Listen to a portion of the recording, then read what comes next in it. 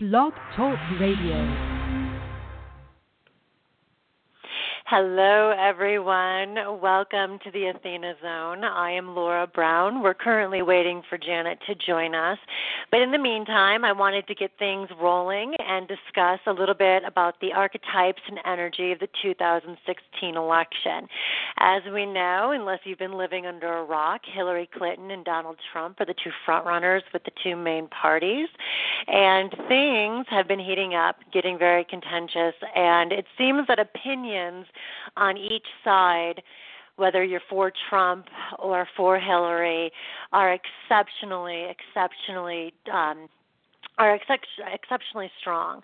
I just heard from Janet, and she said she's having some trouble, so I'm going to try to guide her in here and help her out so she can join in the fun. All right, so when I'm looking at this from the broader perspective, and I'll get started in this conversation while we wait for Janet to call in, I look at it from the broad perspective first as this sort of precarious battle, if you will, between the sacred feminine as represented by Hillary Clinton and the status quo patriarchal sort of energy that we've been dealing with since time immemorial, between those two sort of coming head-to-head and battling. Oh, it looks like we have Janet on the line. Let's go ahead and hear from her. Hey, Janet, good to have you on. I can. Oh, good. I kept trying to call, and it was just ringing. I didn't even hear the blog talk, and I was like, oh, no, what's wrong? So anyway, I'm here. Sorry. It's okay. We were Is just Mercury getting started. Still retrograde? No, today it moves forward. But, you know, we have that shadow period for about 2 weeks. Well, so I guess I'm in it. I went ahead and started things off just kind of, you know, obviously giving the introduction to what we're talking about today, but then kind of looking at it from the broader perspective, which I had mentioned to you when we were discussing the show, and looking at this in the broadest level as a sort of sacred feminine versus patriarchal, sort of emperor-esque energy, status quo, and the change that's happening there, and all the anger and contentious, you know, debate and energy that circulates. It has less to do, in my opinion, with the individuals in question, and more to do with that archetypal change that's going on with the idea of moving from a male-led society to a female-led society. And, you know, I had somebody that brought this up to me a while ago, just talking about how, you know, we have to really investigate if what we're feeling when we're debating these topics is about that resistance to that change, to that sort of handing of the torch over, or whether it's, you know, it's genuinely rooted in either of the candidates. Does that make sense? Yeah, and it's interesting that you, just in that little speech you gave, you mentioned anger and the torch, and there's fire. And I was looking at both of their astrological charts today, and interestingly, even though Trump is a Gemini sun and Clinton is a Scorpio sun, that's air and water respectively, their charts are actually both dominated by fire. And yeah, he has Mars in Leo, conjunct in Leo, I believe. And he's got a Sag moon, and his ascendant is Leo, and interestingly, Clinton's ascendant is Leo as well. And so she's mostly dominated by fire, but then water, he's mostly dominated by fire and air. And I think their archetypes reflect that, and they're both fixed, you know, so there's a bunch of stubbornness there. But let me back up and explain what archetypes are, just in case somebody doesn't know what the word archetype means, and, you know, we're throwing this word around. Let me go ahead and back up real quick. An archetype is a universal pattern of behavior. It's easily recognizable all around the world. For example, a mother, a queen, a warrior, a sage, a mystic. It's the larger-than-life stuff, the heroes and the villains. It's, you know, myths, movies, literature, religion. You know, archetypes have light and shadow qualities. So when we illuminate those, you know, because a lot of times the patterns are unconscious, not only in we as humans, but also in what we're recognizing in others. And that's why a lot of times, you know, when it comes to especially religious or political discussions, it quickly spirals down to emotionalism and attacks because, we haven't yet gotten up to what I call, and Carolyn Mace calls, symbolic sight, where we can actually see the energy and archetypes playing out, detach ourselves a bit and say, oh, wait a minute, I see what's going on here, and be more rational. So when we illuminate these projected patterns or often unconscious patterns, we can bring them into awareness. And by releasing the dysfunctional expressions of an archetype, we can then upgrade it and use it for the positive benefit. So if that kind of makes sense how I described it. Sure, and I think it's interesting because I was looking at it from the archetypal energy as well with their tarot cards, birth cards, looking at personality, soul, and shadow cards. And you talk about the dysfunctional qualities of different archetypes. Well, Trump comes in with the personality of the Fool card, and his soul expression is number 4, card 4, the Emperor. And when I was delving into those energies and those archetypes, what sort of sung highest to me was the fact that I think if we look at his behavior and just what we've seen thus far, many of us would probably be on the same page that he's a rather unintegrated, imperfectly realized emperor, as well as, Fool energy. Now, for those who don't understand, the Fool energy it can be that of new beginnings and this sort of naivety that anything, the world is our oyster and anything is possible. But it can also, when it's at its shadow expression, can represent foolish mistakes, acting before thinking. And then the Emperor, we have somebody who, at its fullest form, is a leader. They're, the patriarch. They're leading by example. They're bringing people together in a very alchemic way, helping to inspire the best in all.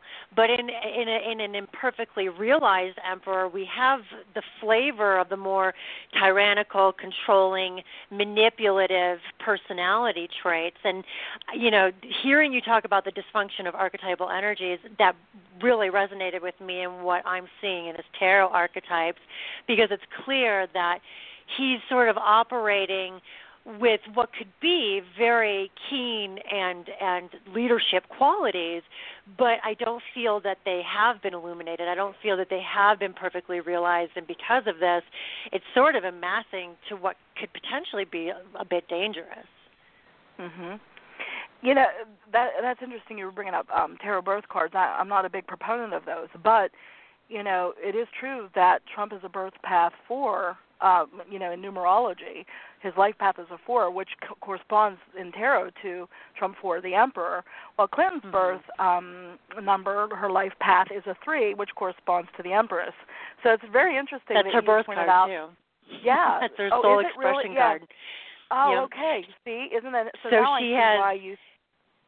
Yeah. Well, I follow Mary Kay Greer's methodology. Yes. I don't know. I mean, I know Right. that there's a couple different methods that are out there, but I find hers to be very, very accurate. It tends to be a little bit more complicated, quote unquote, for some people to figure out, but I find it to be just so much more encompassing and accurate. And she does. She has Hillary Clinton has the Empress card as her soul expression, and her personality is the World card. So you're looking again at that nurturing, giving quality, that it takes a village, which ironically is the book she wrote. Right. I was just thinking that when you said world, as First Lady. I thought, how apropos.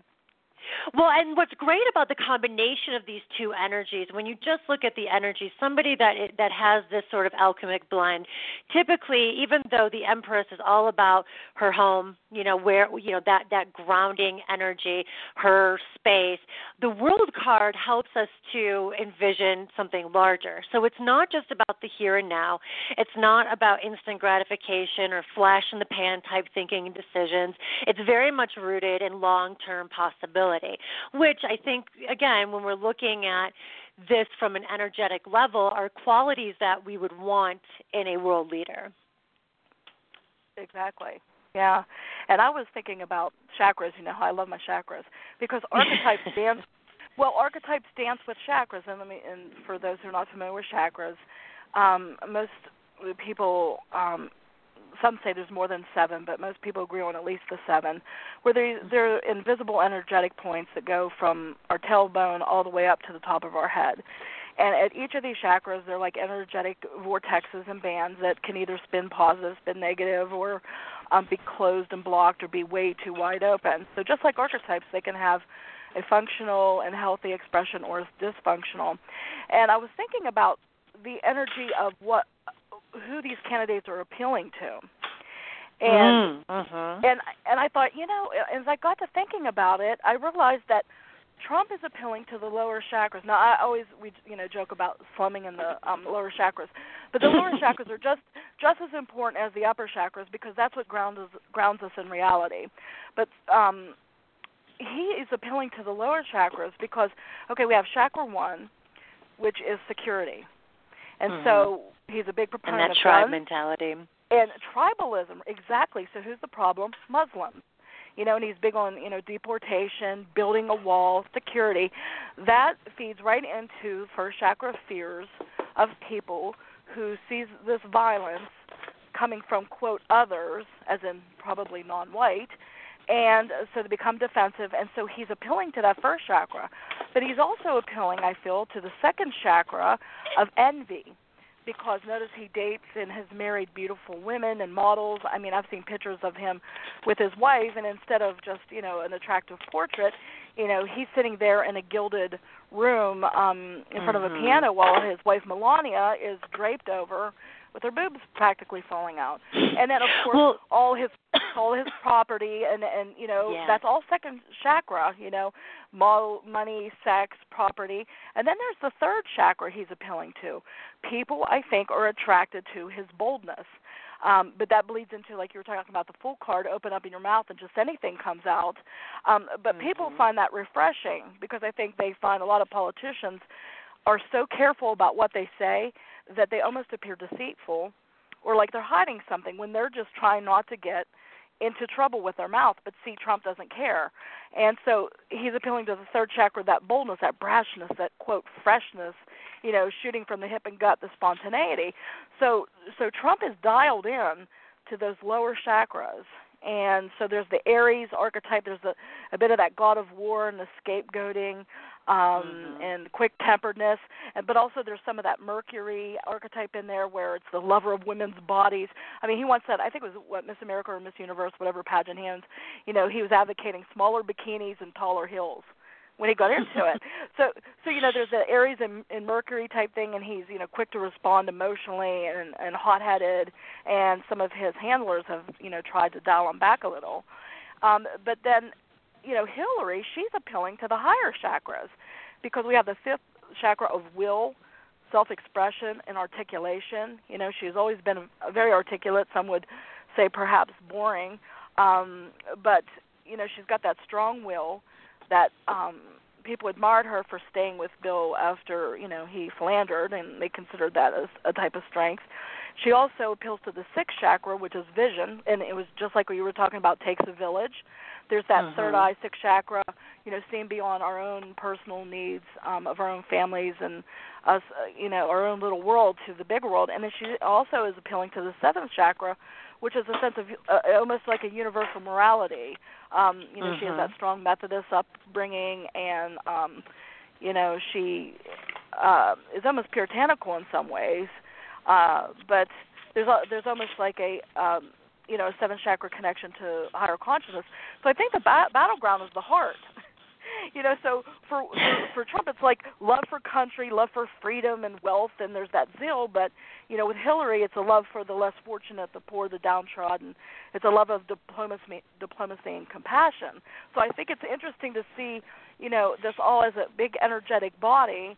And Trump's below the waist, Hillary's above the waist, and there's a heart in the middle, and and we're trying to get to the root of it here. We're trying to get to what's really going on. Well, this is what I found quite interesting when I was looking at the the expression of an Empress soul energy, which is what she falls under, Hillary Clinton falls under. And one of the attributes of that Empress energy is being quite dialed into aesthetics. You know, liking beauty for beauty's sake, liking the finer things. If you think about most depictions of the Empress, she's in a very beautiful, lush garden, verdant beauty all around her. And that quality, when we're looking at it on that human level, it tends to make that person seem very unrelatable on that heart level to those who perhaps are at a lower level, poverty-wise or social class-wise. And even though she has that generosity and that nurturing aspect, it's only on a more one-on-one sort of interaction where she's doing her town halls, she's going around and meeting, one-on-one with people, is that really able to truly shine. Instead, because of her power, her affluence and wealth, which fits very well into that Empress energy, she seems very unrelatable on that other level where we question whether she does genuinely care. We question whether she is just politicking up there, or does she genuinely care? And I think that that's where she has the biggest sort of divide, if you will, that she's going to have to find a way of bridging, because she does it great, like I said, in those smaller venues where it's one-on-one. But on a broader level, there's not much of that is really translated in what is seen. And what is seen almost is interpreted, like you said, it's a very contrived, withholding, etc. It's not genuine. But in truth, it really, I feel, is with that Empress plus world type energy coming into play. The one thing to note with Trump, having, you mentioned that shoot from the hip, no bars held type interaction. With him having the combination, because his shadow card, we didn't get a chance to mention that, is the Death card. So you're combining the Fool, the Emperor, and that Death energy card, which is change, closing of a door. But on this level, it kind of speaks to somebody who, again, doesn't really think before they speak. And one of the things I read that was super interesting was that nobody, not Hillary, not Bernie, no other candidate, can beat Trump. Only Donald can beat Donald. And I think that we're going to see that with that combination of energy, is that ultimately if he doesn't succeed in this election, it's not going to necessarily be because Hillary Clinton has bridged that divide or really won over that heart center with the American public, but rather because his flash in the pan, fiery, no thinking before speaking or acting, eventually is going to get the best of them. What's Hillary's shadow card? She is actually, thank you for reminding me, she is the Hanged Man. And you had talked about how it was perceived as, powerful for her to stay with Bill Clinton, after the affair. In a lot of ways, if you look at the shadow card being the teacher, our life lessons, etc., the Hanged Man definitely speaks to a sense of martyrdom. Yes, I was just thinking she was crucified. Oh, I seem to have gotten disconnected. Uh-oh. Are you there? I am. Can you hear me? My headset. Yeah, I can hear you. Can you hear me? I can hear you. Okay, my headset started to goof a little. Mercury retrograde. Oh, that's weird. Oh, that's few little see? kicks. Speaking of shadow. But yeah, so it's that martyr quality. And the idea that she's a martyr to politics, on the personal level, because she was part of a very strong relationship that obviously went through some very public discord, but also the sense of martyrdom in that she feels this quest with the world energy to be a citizen of the world, to be, an agent of change, not just in her own corner of the world with that Empress energy, but as a whole, understanding the interconnectedness of it all. So it's interesting when you add that to the mix. It is. It makes me want to go back and look at Mary's books. Because basically anybody who's done any birth card work, which I'm familiar with them, I mean, it's been applicable to me. I mean, I've got the chariot in the tower, and by God, is it totally me? But I've seen it in other people, and I'm like, I don't know. But maybe I should study it deeper, because everybody else who's trying to do work on the birth cards are basically just derivations of Mary's work. I mean, Mary's like, the high priestess of birth cards, and anybody else has just dumbed it down and try to make it more understandable. But it's such an interesting thing, because I've never thought of Clinton as an empress. In some ways, I've thought of her as anti-empress, because I don't know if you're old enough to remember this, because you're a few years younger than I am. But do you remember when, I think it was the time with George Bush, and I don't think it was W. I can't remember. But the cookies. The baking of the cookies. Yeah, about how she could have stayed home and baked cookies, but she chose instead to go out. Yeah, but you see, I don't find that to be anti-empress or anti-parenting. In fact, especially as a mother myself of two girls and her having Chelsea, I see that almost as the greatest empress gift, as being an example of a woman who can take care of her babies and have a career too, be of service to the world, nurture the world. But see, our archetypes also color how we view other people. See, you've got the strong Artemis, and I have the strong Athena, so of course we're going to look at that and say, hell yeah, go, go. And I love making cookies too. But see, if you're thinking about, the average woman, who a lot of them are very, either Hestia or Demeters or whatever, they're going to look at that and remember it and think she was against homemaking, because that's how they blew her up. And people a lot of times do not like strong, independent women, period. And it was obvious that, she had a mind of her own. Her story is really fascinating. I really recommend people go out and get the book and read the book, A Woman in Charge. It was written years ago by Carl Bernstein, who's a very rigorous journalist. So A Woman in Charge is, I read some of it, but I need to go back to it. And it's, I tell you, I've been on the fence about this election. I mean, I never would have voted for Trump, but I was not pro-Hillary. And, but Ron and I were talking last night, and, we were sitting at the table like Noah was really, really excited to register to vote, since he'll be 18 Monday. And we were all fired up for Bernie. So when Bernie sold out, which I consider selling out, I know it depends how you look at it, we were crushed. We're like, no, this can't be. And so we've kind of felt left up in the air. And it's like, well, we can't vote for Trump, because, even though there are some things, appealing about him, in the sense that he doesn't hold back.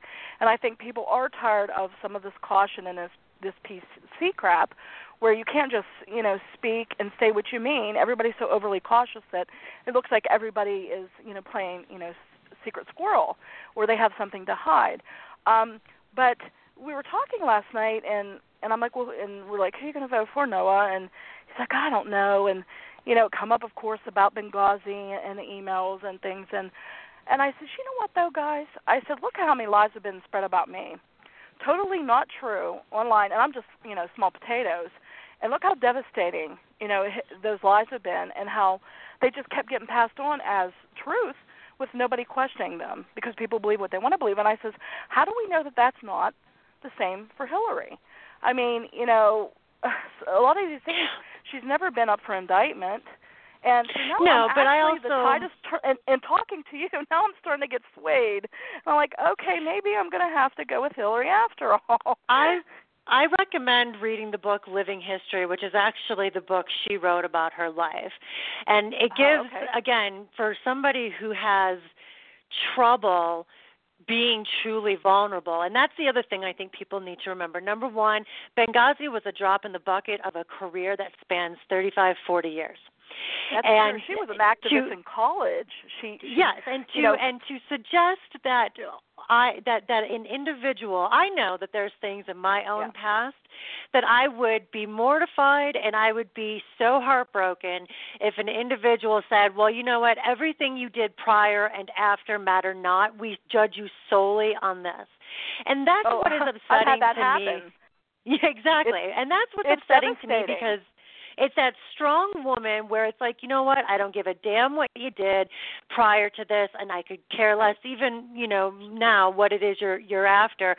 Let's just talk about this one blemish on your career, which again is it's so subjective depending on what it is that you read, who it is that's doing the commentary, True. and where your perception at is already. Because there's been no indictments and there's been no criminal investigation that produced anything of significance.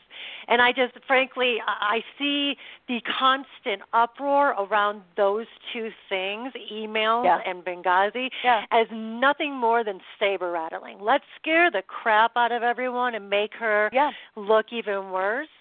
And that way she can't even get ahead. She can't even get her foot out of that trench. And they've already won the battle. Which is what a lot of the patriarchy likes to do, especially when it comes to a strong woman. And it is, and you brought up a great point about it is important to look at the whole span of a person's life, for crying out loud. It's interesting there's a double standard here, because with Trump, we're just looking at this groundswell that he's had within the last 2 years, and yet people are ignoring his, quote, Trump University, his bankruptcies, bankruptcy, his frauds, supposedly, and, where money's going. They haven't looked at the fact that he can't hold a marriage together, it would appear. But they're not looking at the whole span of his life and how he has, they're not even, bringing it up to him what he said months ago about how he disparages women and calls them pigs. Exactly. But Hillary Clinton, I mean, she followed She has Bill. to answer for every single infraction. Exactly. And but the thing is people don't focus on the whole of his life, and yet, you look at Hillary's life. I mean, in college, she could have really been a high-powered lawyer, but instead she followed Bill downtown Arkansas and did grassroots stuff, working with the educational system and things like that. This talented woman. And she was initially a young Republican. Yes, she was, yes. Exactly. Yeah. She was brought up with a Republican. So it's interesting how she has that strong moral base of Republican, and yet she has dialed into the Democratic, what used to be Democratic. Anymore, you can't even tell the parties. But what it used to be to, alleviate suffering and equaling, the playing field and working hard, and but yet, giving hand-ups. And even with Bill Clinton, he... retrospect, history will judge him, I feel, as one of the best presidents we've ever had. I agree. His moral failings, I mean, at the time, I despised him, and I thought, you just can't keep your dick in your pants, as a lot of politicians.